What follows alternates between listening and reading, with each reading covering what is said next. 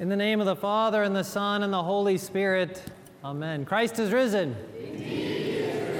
It's hard to believe that we've already come to the last Sunday of Pascha.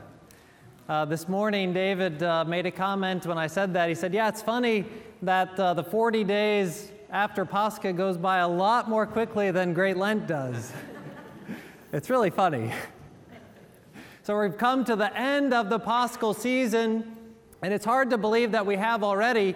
And Father Alex isn't here this morning. He's at St. George's substituting for Father Mark. So since he's not here, I'm going to steal something from him. So just don't tell him when you see him later on.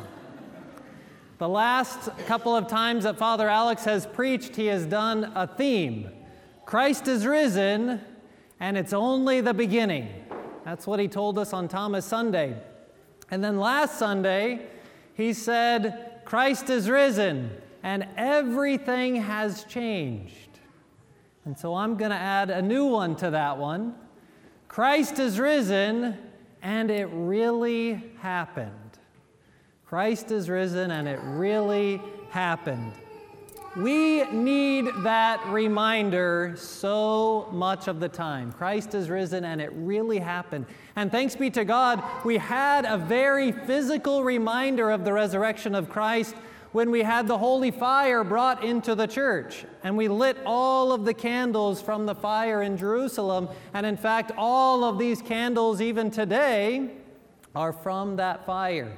And every single time a candle is lit in this church, it is from the fire that miraculously is lit in the tomb of Christ on Great and Holy Saturday, and it was brought from Jerusalem to the United States and burns in Orthodox churches all over the world. And I think that is extraordinarily exciting for us, that we can look at that flame and say, Christ is risen, it really happened.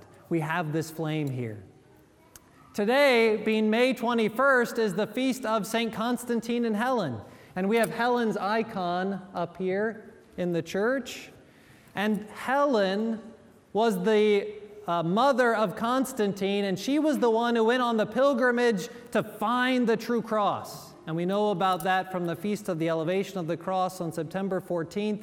But it was her instigation that was the building of the Church of the Holy Sepulchre, and where we have the building of the Church of the Nativity in Bethlehem, and where we have the building of the Church of the Ascension, where Christ ascended into heaven. And we can go to those churches, we can go to those places, we can stand there, and we can say, Christ is risen, and it really happened. We have these physical places where we can actually go and point to and help us to remember that it really did happen.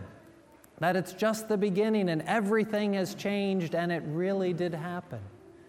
But so much of the time, at least for me, we have those physical reminders, we have those places where we see and we know that Christ is risen, we hear about the lives of the saints, and perhaps we even experience miracles in our own lives, and yet we don't really believe.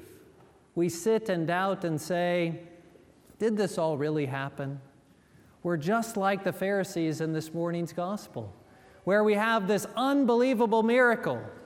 We have this man who was blind from birth, and the fathers of the church had said in the Synaxarion this morning, don't just say that he didn't have the ability to see, but they said he didn't have eyes. And so when Christ took the mud and he put it onto the man's eyes, he put it into his sockets, basically forming new eyeballs for the man.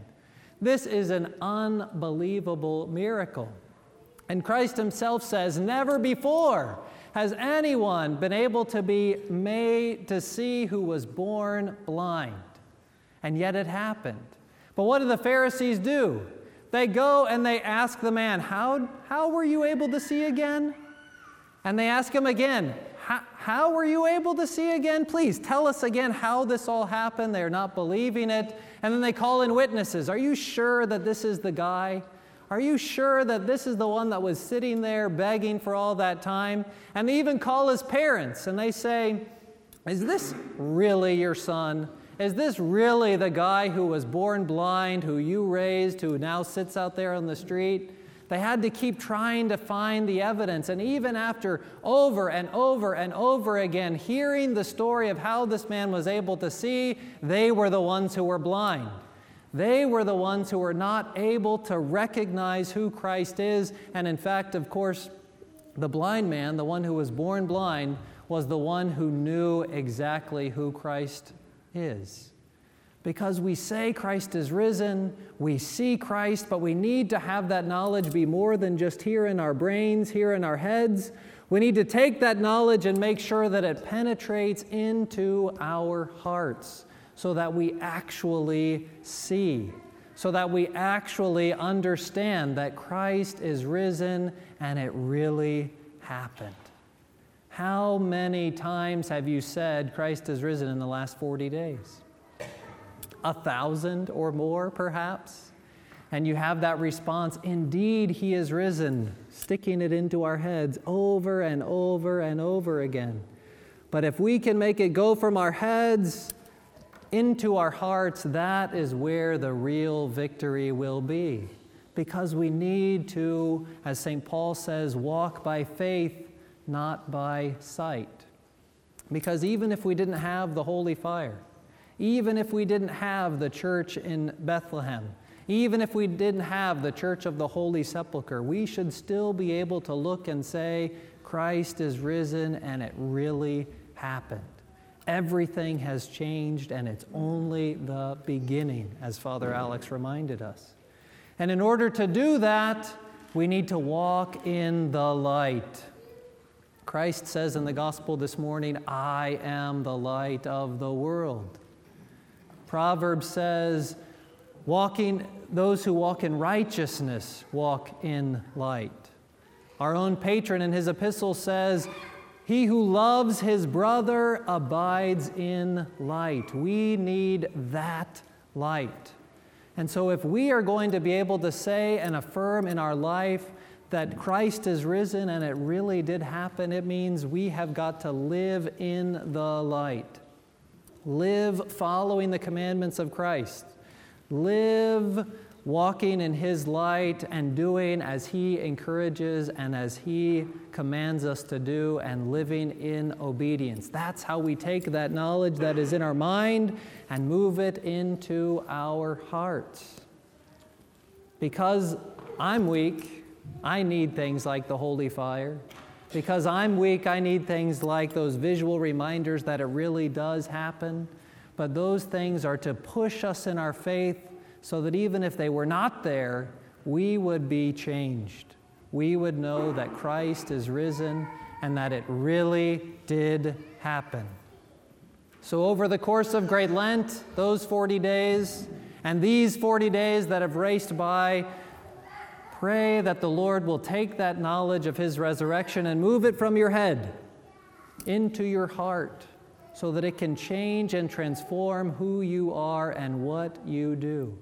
Christ is risen. Indeed, he is risen. And it really happened. Christos Anesti. Everything is changed. Amasiyakam. And it's only the beginning. Christos Voskrese. Glory to the Father and the Son and the Holy Spirit. Amen.